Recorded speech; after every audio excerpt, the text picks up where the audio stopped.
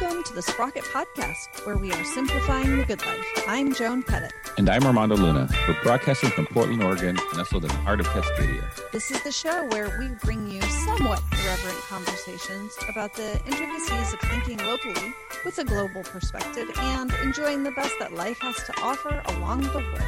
We cover bicycling, trains and transit, infrastructure, adventures. And today we talk with bike travel writer and map maker, Megan Ramey. I think folks are really going to enjoy this conversation. Megan's got so many interesting bike-related things that she's doing. She's involved in a lot. Yeah, totally involved in a lot. She's doing a lot of really interesting stuff that really resonates with a lot of current issues around riding bikes and climate change and all of the intersections of those issues. And also just things that I like to talk about, like taking vacations with your bike or taking vacations to places where you can ride a bike. Yeah. So I think it's great that we are having her on. Before we do that though, I wanted to share with folks information about a new podcast that I just heard about. And there's only been one episode out, but I thought folks who listen to this might be interested in it. Armando, I don't know if you've heard about it, but it's called Arrested Mobility. And the description of the podcast from the website says, why are Black Americans and other people of color disproportionately victims of overly aggressive police enforcement and brutality while walking, running, riding bicycles, taking public transit, or while driving? This podcast explores the ways in which people of color have had their mobility arrested. And it's hosted by somebody whose work I wasn't familiar with before, Charles T. Brown, who is the founder and CEO of an urban planning policy and research firm. And the one episode that came out was about jaywalking, and it was very interesting. I just listened to it the other day. So even if folks don't want to commit to something like subscribing to a new podcast, this one episode on jaywalking was super interesting. And I'm particularly interested in content from Black and Brown people about cities and urban issues and transportation in cities and things like that. So it was great to hear this podcast, and I'd encourage folks to listen to it and also tell me if there are others that maybe I don't know about that I should be listening to. So yeah, I think he was the keynote speaker at the last Active Transportation Summit I volunteered at. Maybe 2018, 2019. He was the keynote. Yeah. And I should be clear that me not knowing somebody is not any reflection on them. So I don't mean to suggest that this is like someone new to these issues. He is on Twitter at CTBrown1911. And so people can find him there. And he's a planning professor at Rutgers. I mean, smart person. Interesting things to say, good podcast. So hopefully more episodes will be coming out soon. It's our guest. What a treat. Welcome, Megan. Welcome to the show. Thank you for having me again. It's my third time. Where are you today? Third time? Yes. Wait, I know about one time. I didn't know this was your third time. I will have to dig back in. Yeah, that's great. My first time was so it was Brock and Aaron, and it was mostly just about Bike About at that point. And then my second time I was accompanying my best friends, Galen Mook and Jessica Robertson, who were visiting from Boston, and they do a bike talk show at MIT's radio station. Oh, cool. But yeah, Brock is celebrating his 40th birthday soon. And so I was invited to do his little, what he's calling his top 40 albums or 40 albums from the past 40 years. And I get to be one of the voters. Ooh, yes, that's exciting. I saw that. That's funny. But to answer your question, I'm coming from Hood River. Okay. Yeah, I listened to that podcast recently to catch up, and it's just about 5 years ago from this week from this month anyway. And I was living here. 2017. Wow. Okay. Yeah, I know, right? It didn't seem for some reason it didn't seem that long ago. But yeah, so Bike About, I do want to talk about that. I also want to talk a lot about your advocacy efforts. I definitely want to talk about e-bike stuff because you just recently had the article and like on your Twitter feed, it's been blowing up about e-bikes. And I also want to have you tell the story about your cyclocross adventures too. Yes. There's a lot in a little bit of time. So. I know. Well, we've got a lot to discuss, but before we dive into that, for folks who haven't heard the episodes that you were on, can you introduce yourself? And of course, I'm just meeting you tonight as well. So I am, I guess in the simplest terms, a mom in Hood River who became an advocate in Boston in around 2008 when I moved to Boston. Boston made me into an advocate because I moved there from Madison, which is where I was born and kind of raised. And so Madison spoiled me in terms of being a great platinum bike rated city. Grew up biking, but now I live in Hood River and I get to use all my advocacy boot camp that I learned in Boston here. I'm the founder of Bike About, which was kind of like my pet project. In 2014 I started that, and I occasionally put on spandex and race cyclocross, which is so weird.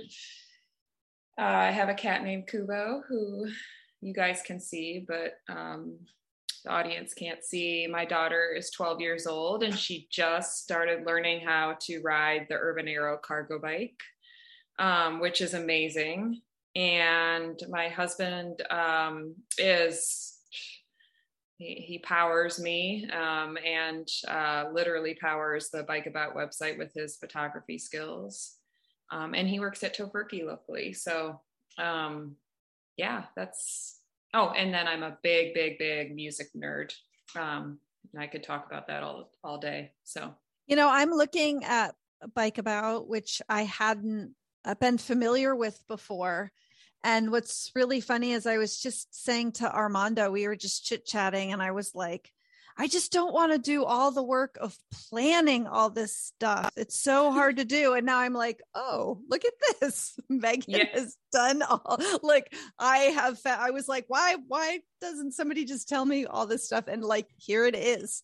Yep. No, that was the genesis of Bike About. I found myself, it was when my daughter was born. So it was just like an extra layer of mindfulness around trip planning. It became much more important for us to know where we were sleeping and what bus we were going to take, because her as a 9-month-old, I remember our first trip was from Boston to Brooklyn and we were taking the Chinatown bus. And I had to do all of this calling to the Chinatown bus to make sure that they could take our Burley trailer and bikes underneath the, all those little details that mean so much when you have an infant. You just can't hop on the bus. So that was why I started the website, is just a way to document all the research I was doing so other people could follow in my footsteps. And I really did not know if anybody would find it useful, but it's so awesome to hear that you would find it useful. But I have over 30 travel guides now. Exactly. Yeah. And highly enjoy it. It's a more of a paid hobby than it is money making. And Megan, are those 30 United States cities, or do you have any other places? North American. So okay. Montreal and Vancouver are the two Canadian ones. I'm dying to go to Mexico City. I might actually be going to Baja, an area, but that would be a little bit more gravel riding, mountain biking, not so much. It's funny because since moving to the Pacific Northwest, I will forever and always be an urbanite / I love cities. But since moving to Hood River, I've fallen more in love with rural and small towns. And I've learned how to mountain bike here, which I always dismissed before as I don't know, it was the marketing, I think, that got to me, an extreme sport. And I was I'm not extreme. I just like to get out in the woods and play. And it wasn't until the right mom actually took me on my first ride, and she was it's just about getting on your bike in the woods. It's as simple as that. I was like, oh, okay, cool. But anyway, yeah. So Bike About is expanded to be like cities, towns, and trails. The biggest trail being the Great Allegheny Passage. And it's pretty, my cat just, it's pretty amazing how popular the Great Allegheny Passage trail route is in guide. I'm about to redo that one. Things are in bloom, but it's not summer here yet, and so the pictures there seem particularly attractive right now. Yeah, that trip was a pretty unbelievable, because I will never forget, it was like November or December when we were living in Boston, and I got a call out of the blue from a girl named Christina from Visit Bermuda or Travel, I can't remember what it's called actually. And she was like, would you like to come? Would you like to have your family come to Bermuda? I was like, of course, why wouldn't I? Like, she's like, well, we'd like to bring you out. And I was like, what does that even mean? She's like, oh, we're going to pay for everything, your flight and your trip and your meals, and we're just going to show you a really good time. And I was like, are you joking? Because this has never happened to me before. And they did. And it was like it was February. And I remember we took the T from our home in Cambridge, and it was 12 degrees out, and we literally wore everything we possibly could from our suitcase so we didn't have to pack. So we had like 10 layers on, and we get to the airport and we do everything, and we arrive in Bermuda and it's like 80 some degrees, and it was so blissful. And I don't know if I'll ever get that kind of proposal and opportunity again, but it was awesome. Well, if you do and your family can't go and you need someone to go with you, I might be able to go. Yeah. What a great opportunity that was. I mean, that sounds like a fun trip, even if you were, paying for it yourself, and then for them to be. Yeah. Well, usually it goes, the way it goes is that there's some sort of serendipitous reason why I'm going to be in a town anyway, like Tucson. It just happened. That was our 30th travel guide we just published. And so they had the e-bike summit, and I reached out to Visit Tucson and said, hey, I'm going to be there, or I want to be there to go to the People for Bikes e-bike summit. Would you guys mind hosting me in a hotel so we can write a travel guide? Because Arizona is not represented yet on our website. And they were like, yeah, we'll make it happen. And they found us an awesome place to stay. It's like essentially my dream business concept, which is like a roadside motel turned into a bike hostel. And it was wonderful. Yeah, that's usually the way it goes, is I reach out to the tourism agencies and kind of strong arm them into finding a hotel for me to stay in. Well, it looks like it's a fantastic resource, and I know I will be using it to help me dream about some vacations, some bike centric vacations. There's so many. Did you end up attending that conference in Tucson? Yes, I did. And to be completely honest, I had a lot of mixed feelings about it. It was so amazing that it happened.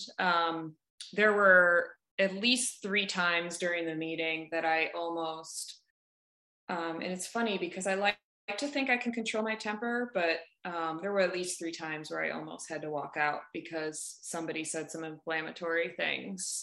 Whereas I don't know how much you're on like bike Twitter, but like I think somebody like Tom Flood or anybody from the War on Cars, or anybody that we like, they would have just kind of lost their mind. And it was a little bit of like Debbie Downer, if I'm honest, like totally different. And we'll get to the op-ed I wrote about e-bikes, but it was like talking about a lot of the negatives, which was unfortunate, but at least they know what they're up against, People for Bikes and regulation with electric bicycles. Oh, before we move on to electric bikes, I was going to ask you, what is your mountain bike? Somebody's going to ask, what's their mountain bike? Oh, yeah. Yeah, it's funny because we just had to tell somebody we had 13 bikes, and they're all so different. And I'm like, I am a super Marie Kondo about making sure everything serves a purpose and sparks joy in my house, whatever. But it's a specialized, and I got it for $400 from a friend. Wow. It was a hand-me-down. We've gotten all of our mountain bikes and cyclocross bikes as hand-me-downs, and I feel incredibly lucky because we can't afford to spend. I mean, like, I can't believe people spend like $5,000 to $10,000 on their mountain bikes and cyclocross bikes. So, yeah, no, we're not those people. Yeah, it's so good though. It makes such a difference in how I feel when I ride.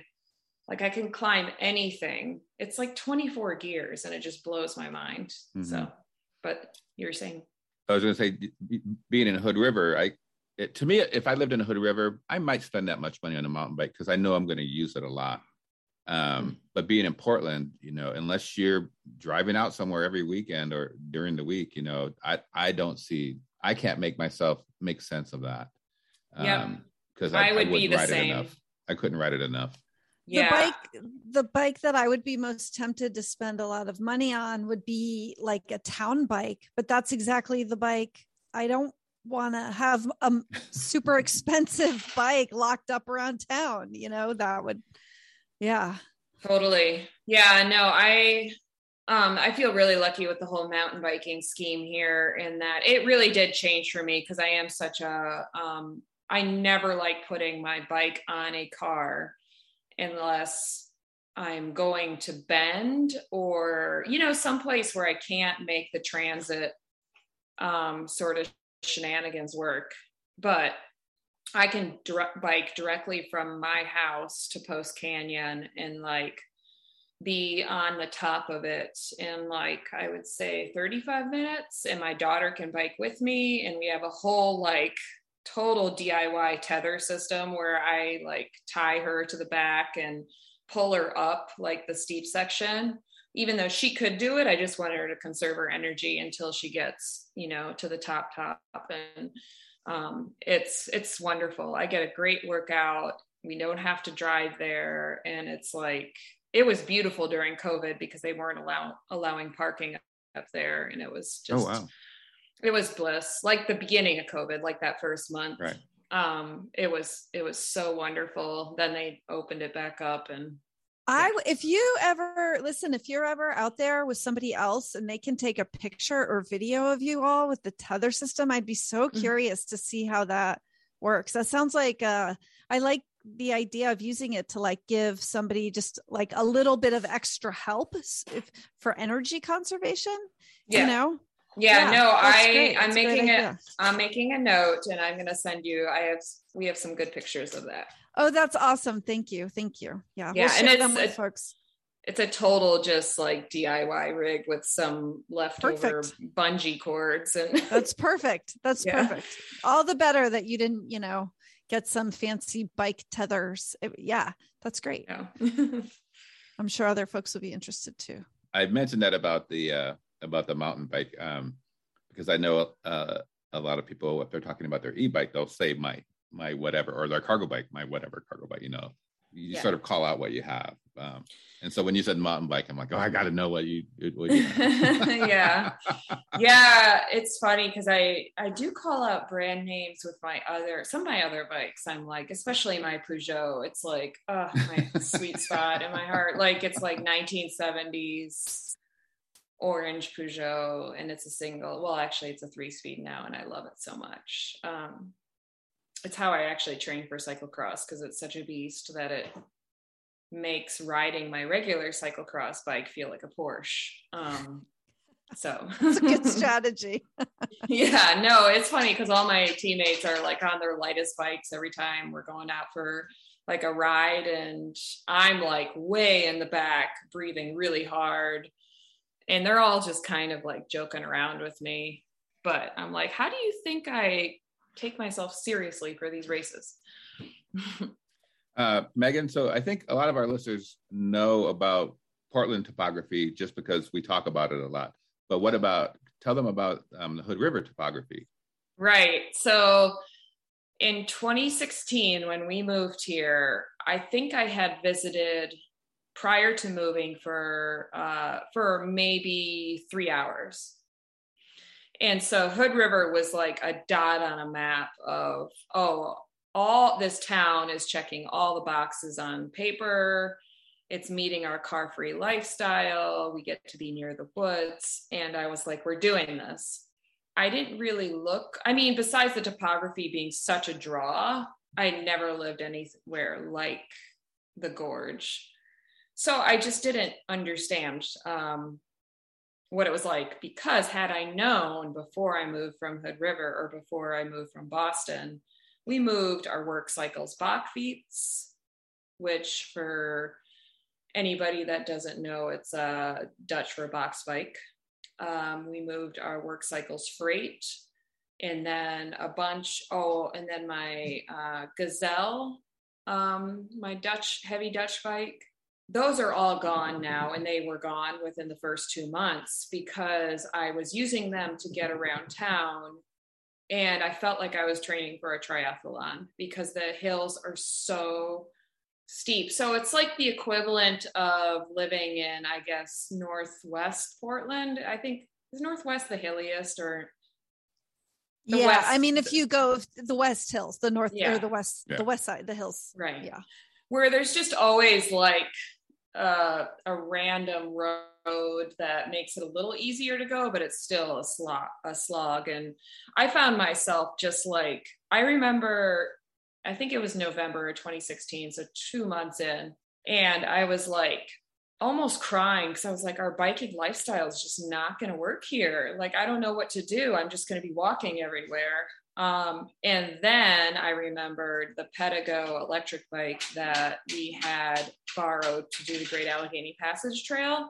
And I was like, okay, that's it. I love our work cycles freight and I love our Bachfiets, but it's like, they're not functional here. So we just sold them to friends, and then got the Urban Arrow from Clever Cycles and got the Pedigo used on Craigslist. And I mean, that's just how we make life work here. It's a total game changer in Hood River. And it's funny, we were the second electric bike family in town. And now it's like there's over 200. It's so amazing. It's so amazing. And how are you keeping track of that? Is it like a group, or you guys all talk to each other? Or no, it's just by noticing. It's unbelievable to watch the tsunami, and it really did start really taking off in like COVID, right around COVID time. It's like everybody I know now has a rad, and all their friends. It's like this keeping up with the Joneses sort of phenomenon in Hood River, where they're just buying an electric bike because they see it on their friends, or their friends let them borrow it, or it's pretty phenomenal. And so the two bikes that you got, one was a cargo bike, and the other is just a bike for a single rider. Is that right? Right. So, but we also that's another like life hack. And it's funny because I found out just in the past couple of days that other people do this. So the first bike was the Urban Arrow, which is like, the box bike, and we call it the Batmobile, and that hauls everything we could possibly want. And then the second bike was the Pedigo, and that is technically their Ridge Rider, which is they market as an electric mountain bike. And we figured out a way to rig the Burley Piccolo, the trailer bike. Mm-hmm. We figured out a way to rig that rack onto the back of the Pedigo. And so now my daughter is 12 now. She'll still fit on it, but like she's big. So we were pulling her around like that. And then I should send this picture to you too. So then to go bike camping too, or like to do random stuff around town, we can have the Pedigo with the attachment of the Burley Piccolo trailer bike. And then behind that, we can put the Burley trailer. So it's like a triple sort of connection. And it's just funny, the reaction that people get. Like, we can we can put all of our camping gear in that thing and go 5 miles down the road to Tucker Park. And it's like our favorite camping spot in the world. And it's like kind of like car camping, but like camping. You know, I don't know if you saw this, maybe you were part of this Twitter conversation the other day, but I saw some chatter on bike Twitter about basically a cargo e-bike versus an e-bike with a trailer.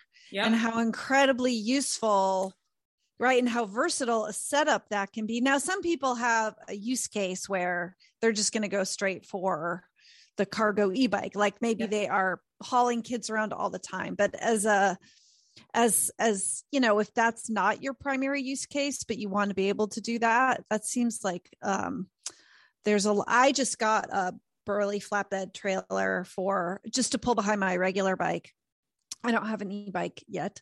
And I haven't used it that much, but there's so many great, camping, doing a big grocery run as opposed to just shoving everything into my panniers. I mean, there's so much. Or I used it to go to the pumpkin patch. I brought my house plants back to work, you know, like lots.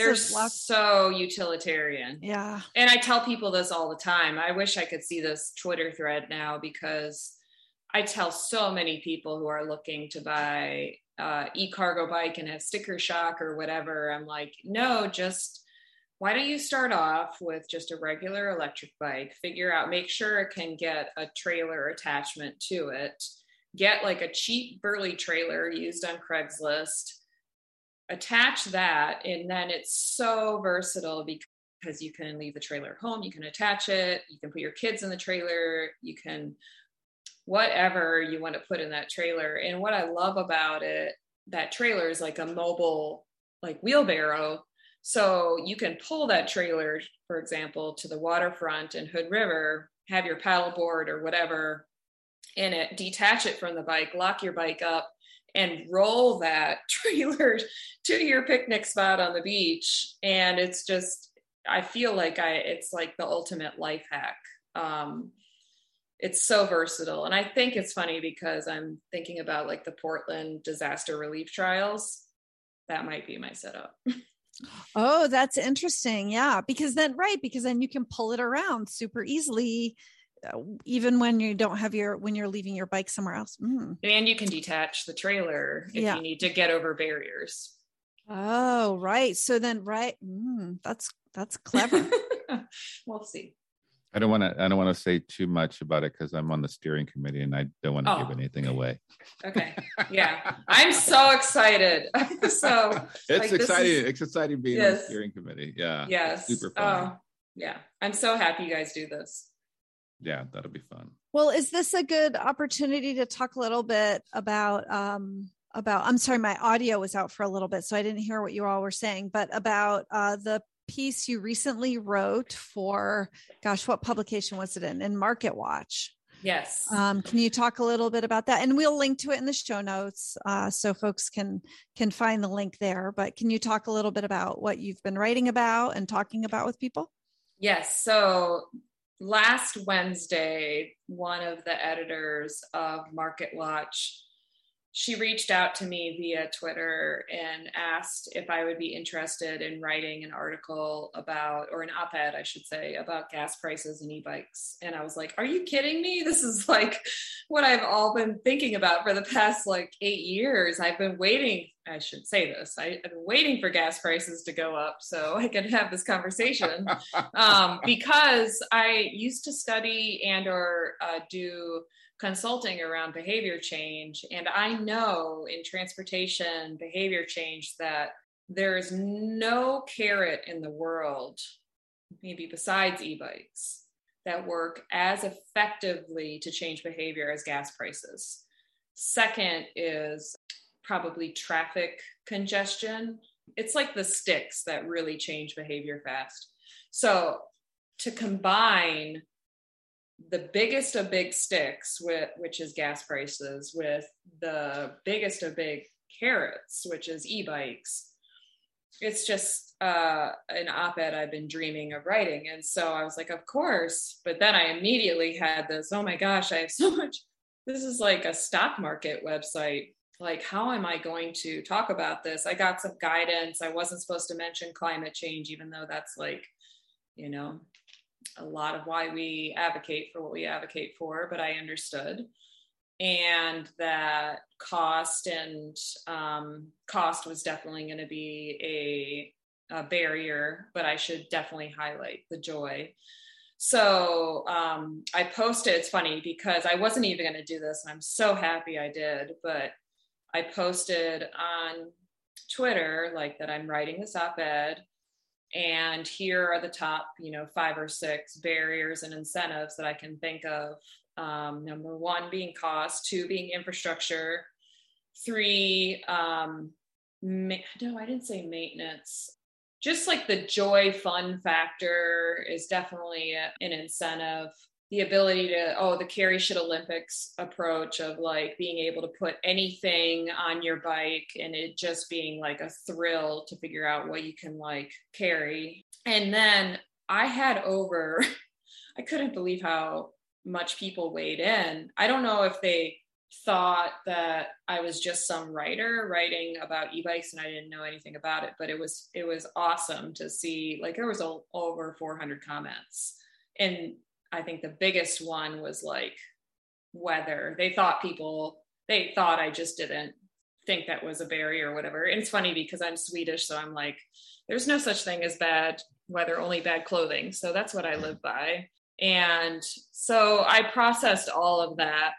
And it was like, how am I going to fit this into 800 words? And I decided to go with the approach of, e-bikes are so much goddamn fun and spark so much joy that you end up figuring out all the other shit. Like, once you can figure out how to buy the e-bike, then the rest kind of sorts itself out, or you talk to your community and figure it out. But yeah, so it was published this past Saturday.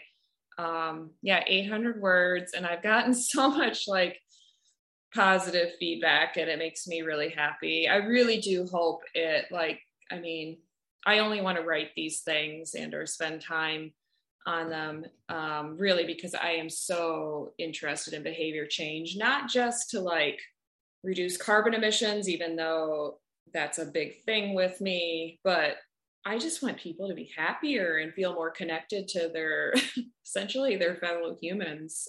And I think biking in general is like a major tool in the toolbox for that.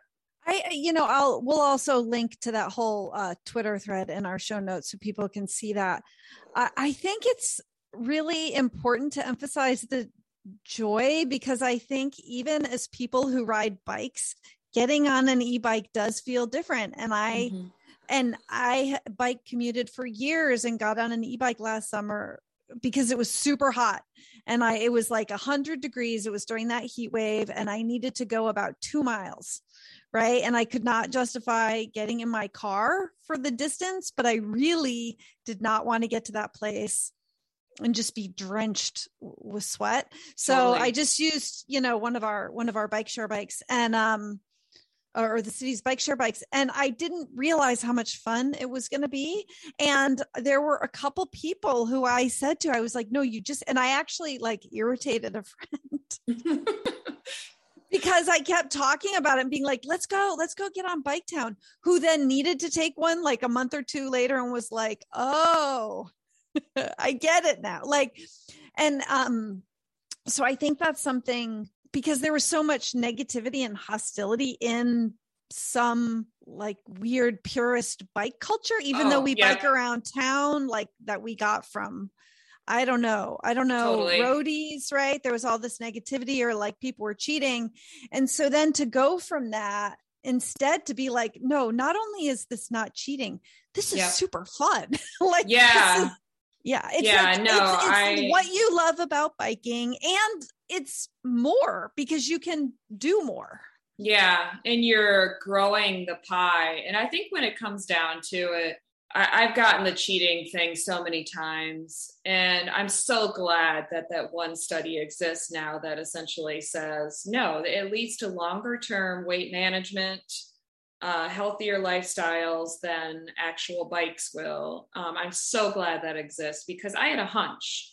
And like, there's so many little random anecdotal stories now. This person lost 100 pounds. Like Bicycling Magazine had that guy that lost 100 pounds and kicked diabetes. And it was all passive weight loss. Like, he wasn't even realizing he was working. And I think that's so important, because it's just like, it doesn't have to be like, health doesn't have to be a chore. It can be fun. And I always say e-bikes are, they are definitely cheating, because they're like cheating at life. You just feel like it's like the golden ticket to life.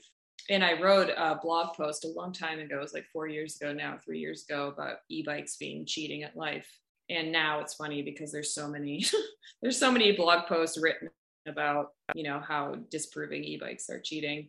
But last year I took it was October, and Oregon Environmental Council reached out to me because they were doing a series of e-bike rides for policymakers. And I was like, oh, most definitely. Like, that is the way we will change things super fast. Like, not only does the policymaker understand the joy factor, they understand how addictive it can be, and they will start writing policies to not only improve infrastructure, but gosh, for the love of God, give us like incentives, like give every person making less than $25,000 a year, like a free e-bike. That would change things fast. So I got to take my mayor out on a bike ride, and she bought one the very next day because of how much fun she had. I don't know what can be a better indicator of success. Yeah, I'm a e-bike evangelist, but I'm with you. Like, if I lived in Portland or even in Boston, I don't know if we would have made that transition to buy e-bikes, because I was able to ride around in Boston or Portland without needing it, but it does open up. I think what I've heard is that it can really increase your range. There are definitely times when I do drive that I think that if I had an e-bike and it was just a little bit of a shorter trip, like time-wise for me, and maybe a little bit easier. So I do think for range, and of course it depends on where you live in town. If you live, up in the West Hills, or you probably are not biking. I mean, some people are, but no, totally. A lot more people would bike home if they had an e-bike. But we also do have e-bike bike share, and they just expanded the range of it. So I know that there are a lot of people who use that. And so they don't need to buy an e-bike because they have access to that. So there are lots. When you say range, do you mean like the station locations, or do you mean the time that people can? Oh, well, so I saw some research basically saying that when people get e-bikes, they tend to bike a lot more. They replace a lot of trips, like even if they were people who were already riding, like they were already bike commuters, right? So I'm thinking of somebody like me who, well, I'm not going to work all that much. I'm mostly working at home still, but I will be. And I ride my bike to work. But there are trips that, I do have a car, and there are trips that I probably could do on my bike, but I don't. But that when people get e-bikes, they tend to bike a lot more. Even people who are biking a lot end up biking a lot more. So when I say range, I mean, so that 10-mile trip becomes something that's more reasonable with your e-bike, as opposed to, I don't know, someday maybe we need to have a whole episode about what we're calling bikes that aren't e-bikes, because that's a whole nother... Acoustic. I've heard that, and then I know. So that was like the one fun thing that came out of the e-bike summit that I went to, was like there was a whole focus sort of session on what do we call, let's stop calling them normal bikes because it's kind of ableist. And so like acoustic and analog were the two that came out of that.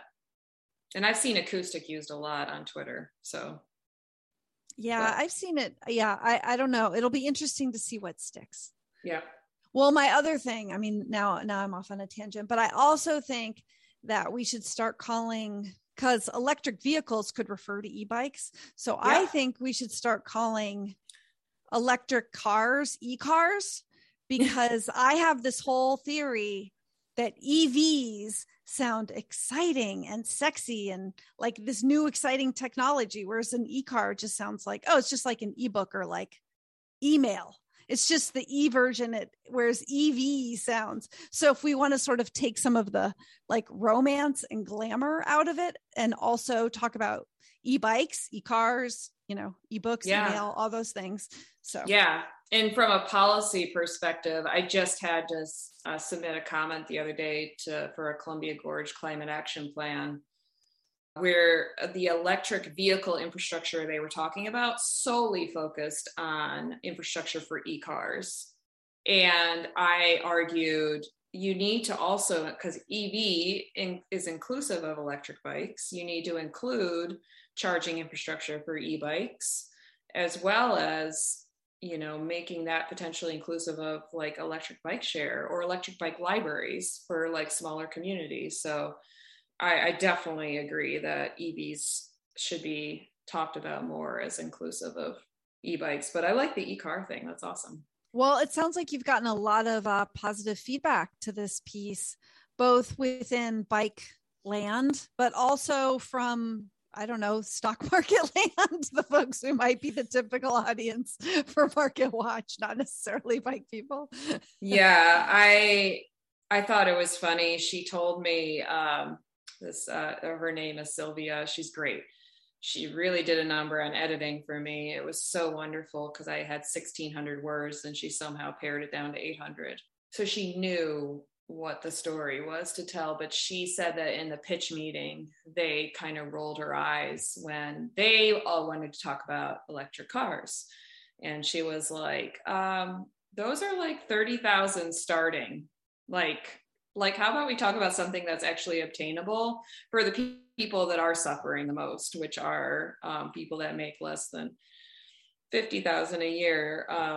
And electric bikes are that thing. And one of the guys rolled his eyes in the room and was like, that's not really obtainable for people. Like, they're not really that functional. And she's like, you have a Peloton that costs $3,000 that doesn't even move. Like, anyway, it was just like shit funny hearing her recap. Right. Can you imagine that Peloton if it moved? Right. Yeah. I was hoping that what I wrote, because I think about my fellow like rural residents in Hood River Valley. There's a guy named Warren that 70 years old just bought an e-bike and he uses it to get to the grocery store and the winery. And he said that he wasn't ever thinking about leaving his car in the driveway and now it just stays there because he takes his e-bike everywhere. And I was like, that to me, and he lives like 20 miles outside of town. Like there is this forgotten like rural story. And I really wanted to speak to them and or talk about how all the cool stuff you can carry, like that really gets to the heart of like, the guys. I shouldn't be so gender specific, but like I've had so many guys approach me at the hardware store, like that are just like twinkly eyed brain, like you can tell it's just churning, like thinking about all the fun they could have with these bikes. So I was hoping that could come across. I wanted to call this out because it was something I enjoyed reading you tweet about this summer about your adventures from Hood River to Portland for cyclocross races. So if you can just talk just a little bit about that and explain like the commute and how you decided to do it the way you did it. Yeah. So cyclocross season first of all, I feel like I have to explain what cyclocross is just so people kind of know. It's like racing I shouldn't say 10 speed, but like, it's like racing a road bike through on and off road barriers where you sometimes have to carry your bike. And it's like the race I do is 45 minutes. So you do laps on this preset course.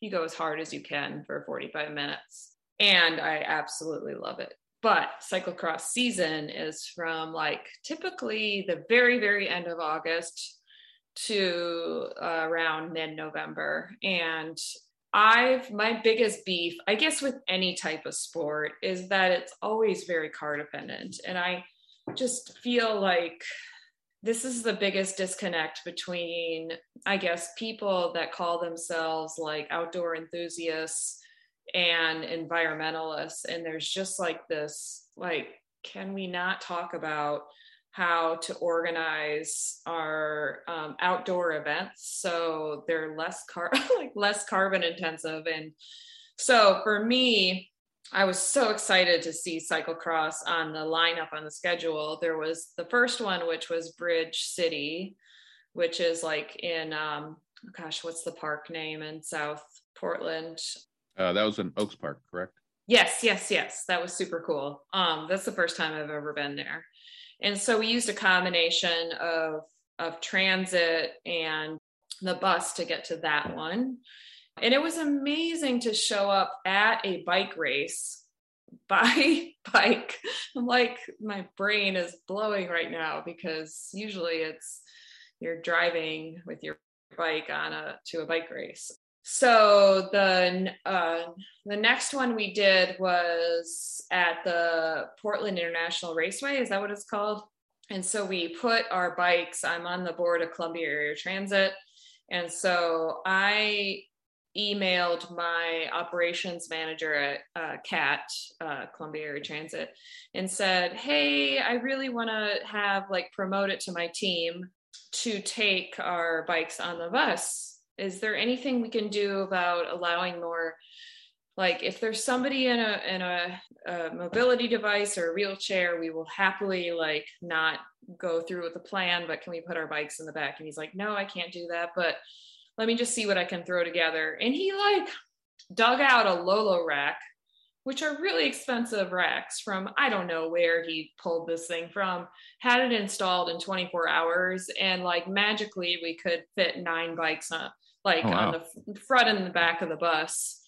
And I was like, hallelujah, this is awesome. And so we put our bikes on the bus in Hood River, went to Portland, which drops you off. How many miles is that? It's about, I think, 50 from Hood River to Gateway Transit. Okay. And then Gateway Transit Center, you take TriMet to Lloyd Center, Moda Center. And then you hop on, what is it, the red line to North Portland? I forget what the yellow line. Yellow, thank you. So I took that line up to the port, and it literally drops you off right at the Portland International Raceway. Biked, and so this is my daughter and I making the trek out there. And then we biked straight onto the race course. And it was just like such a beautiful experience. And then from doing that, other people who race in the cyclocross crusade saw that I was doing that, and I promoted them, people in Portland, doing the same thing, to come out to Cascade Locks, because that's only a 20-minute ride for us, and it's about, I don't know what, like 40-50 minutes for Portland. Yeah, so I'm hoping to like build this momentum where like transit friendly cyclocross races are a thing that we intentionally plan. And I don't know, you guys know how Hagedorn with Portland State University, I thought she was on the board of Street Trust. Anyway, she I think is gonna, fingers crossed, be on the board of the cyclocross organization that plans these events. And she understands like my yearning to connect racing to advocacy. So I hope we had a conversation about that. We had a episode that just came out about indoor bicycling and, exercise bikes basically. And we had a conversation about, because somebody was basically sent us a comment and said, is driving your car to the gym to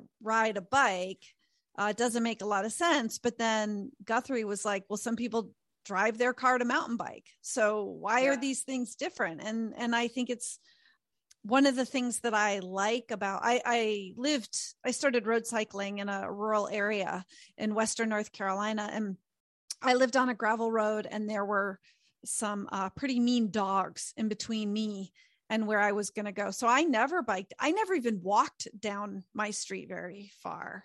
And one of the reasons I left that area was because it was like a simple life, except for the part where we're so incredibly car dependent.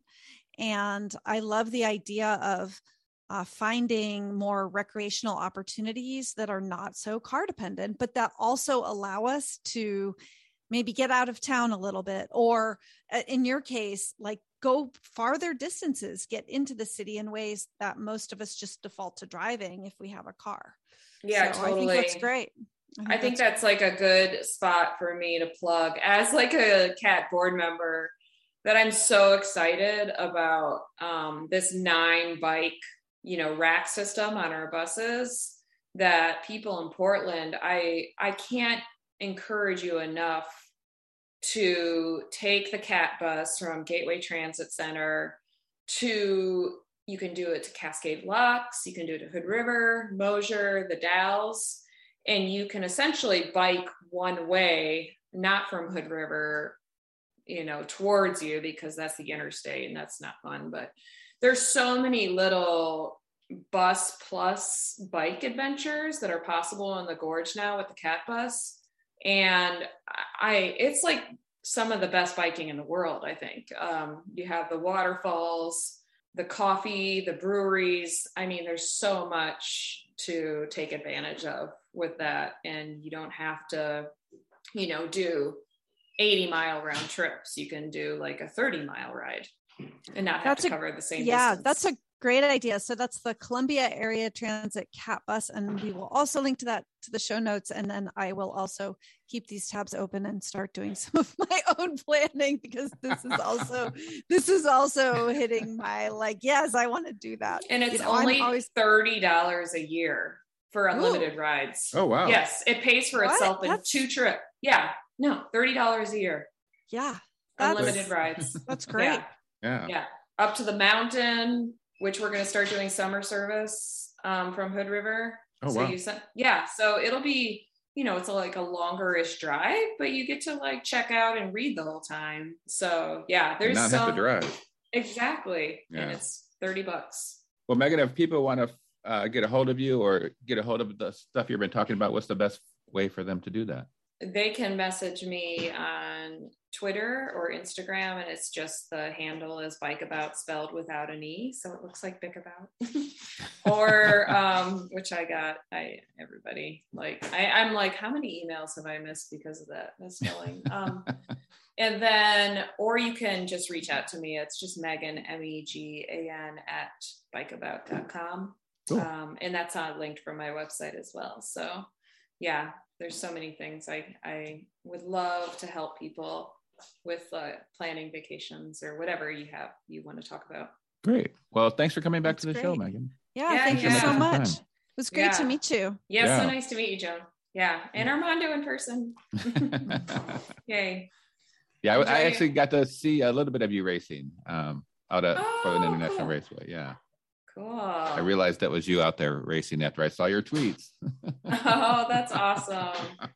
Oh gosh, nothing will compare to this season I had. We'll see. It was such a great racing season. All right. Well, thanks so much. And we're glad that you joined us. Have a good night. Cool. Thank you. Yeah. Good night, y'all. Bye-bye. Bye. Well, that was fun. I have a lot of trip planning to do that now feels exciting rather than I feel like Megan has done all the trip planning I need and I didn't even know. So that's it's great. Interesting that she's also, I looked on her Twitter bio, and it mentions bike travel writer and map maker. And when I went to her website, she does have all these cool, awesome maps on her website of the places, of the cities that, that she has guides for, and they're super cool. And that was really interesting. So that would be, that's going to be cool to check out. She's just got lots of cool stuff going on. I'm trying to find that now. Let's see. I've just got so many tabs open from everything she was talking about that I'm not even sure where her Bikeabout is anymore. Yeah. The Sprocket Podcast is produced in Portland, Oregon. If you enjoyed this show, please leave us a review and tell your friends about us. Our website is thesprocketpodcast.com. Email to thesprocketpodcast@gmail.com. Call or text to 503-847-9774. Twitter and Instagram @Sprocket Podcast. Thanks to Ryan J. Lane for our theme music. Hertbert for our headline sounder. Marcus Norman for graphic design. And thanks to the generous support of our Patreon supporters and listeners. Shadowfoot, Wayne Norman, Richard Wazinski. Tim Mooney, Glenn Kubish, Eric Weiss, Cameron Lean. Doug Cohen Miller, Chris Smith, Caleb Jenkinson, J.P. Cooley. Peanut Butter Jar Matt, Marco Lowe, Rich Otterstrom. Anna, Richard G., Campsite. Aaron Green, author of We Were Like Sons and founder of Their Greenery. Jeremy Kitchen, Mr. T, Harry Hugel, E.J. Finneran. Brad Hipwell, Keith Hutchinson, Ryan Tam, Jason Oftenberg. Andre Johnson, Gregory Braithwaite, Chris Barron. Dennis O'Brien, Sean Baird, Dude Luna. Hey, that's me. Emma Rooks, Lillian Carabea, Spartan Dale. Philip M., Bike Initiative Keweenaw, Adam D. Go Dig a Hole, Beth Hammond, Greg Murphy, Guthrie Straw. Myra Martinez, Oso, Byron Patterson, Mac Nurse Davis. Kirsten Graham, Aaron G., Rachel Moline. Jonathan Lee, Ami Ramani, Damiana Day, and Alan Kessler. And thanks to our newest sponsor, Andrew McGregor. And thanks to all of our former sponsors who helped us along the way. Now, brush your teeth. Go to bed.